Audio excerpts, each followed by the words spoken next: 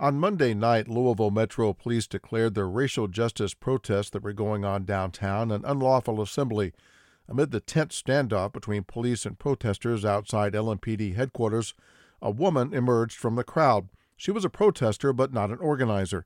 She had no authority at all but took it upon herself to negotiate a truce. WFPL's Ryan Van Velzer has the story.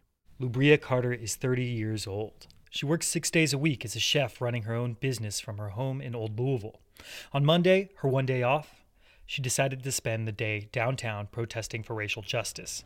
The next night, in Jefferson Square Park, she told me her story. So when God puts it on my heart to say go down there, I come down here. And on days I'm blessed to come down here on the days where things are a little wild. And I'm much more pushing for safety. Do all you please. Protest how you like, because we live in the United States and it's the freedom of speech. For 2 weeks, the daily protests in Louisville had been relatively calm. But the tone changed Monday evening as officers resumed firing pepper balls to disperse crowds. They arrested several people.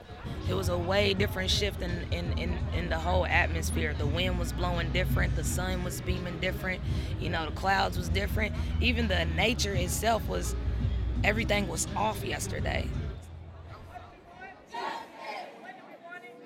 A line of riot police pushed protesters back to 7th Street and Jefferson in downtown, right beside police headquarters. Hundreds of protesters on one side, riot police on the other, a standoff.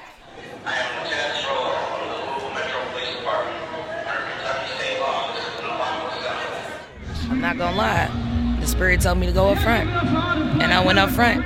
And with me going up front, it does feel good to know that some of the police officers, they do recognize my face.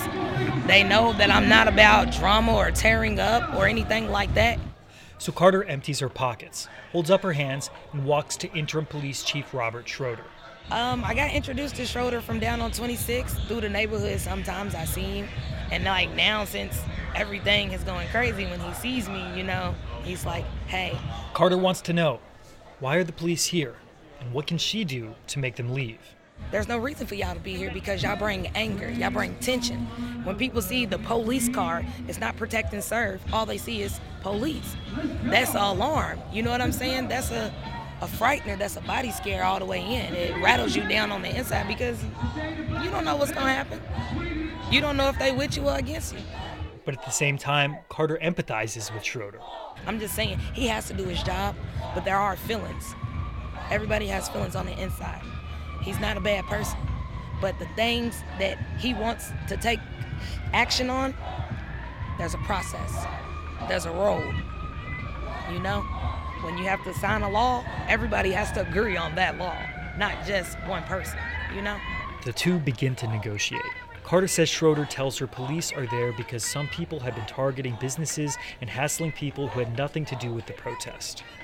Schroeder, by the way, declined our interview request. So I asked him, how do I get you to leave? That's the next question. So how can I get you to leave? He said, just let it simmer down, and as long as they don't no longer advance us, we'll leave. Fair deal. The police start to back up. Protesters cheer.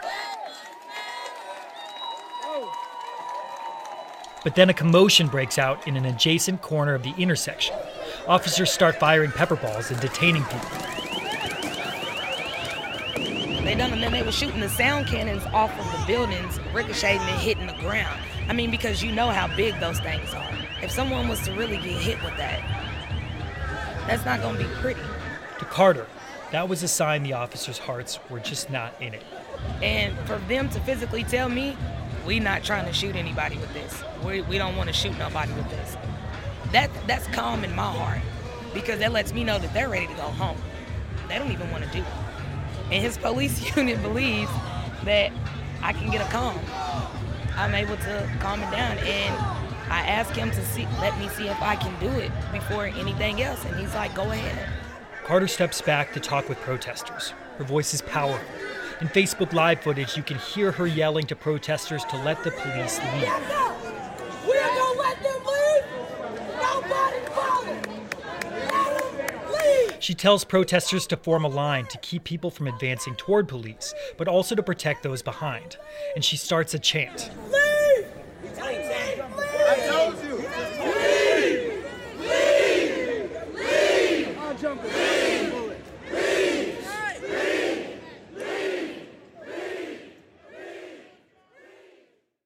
The police fall back. Protesters cheer and slowly trickle back into Jefferson Square Park. So I asked God to move these people.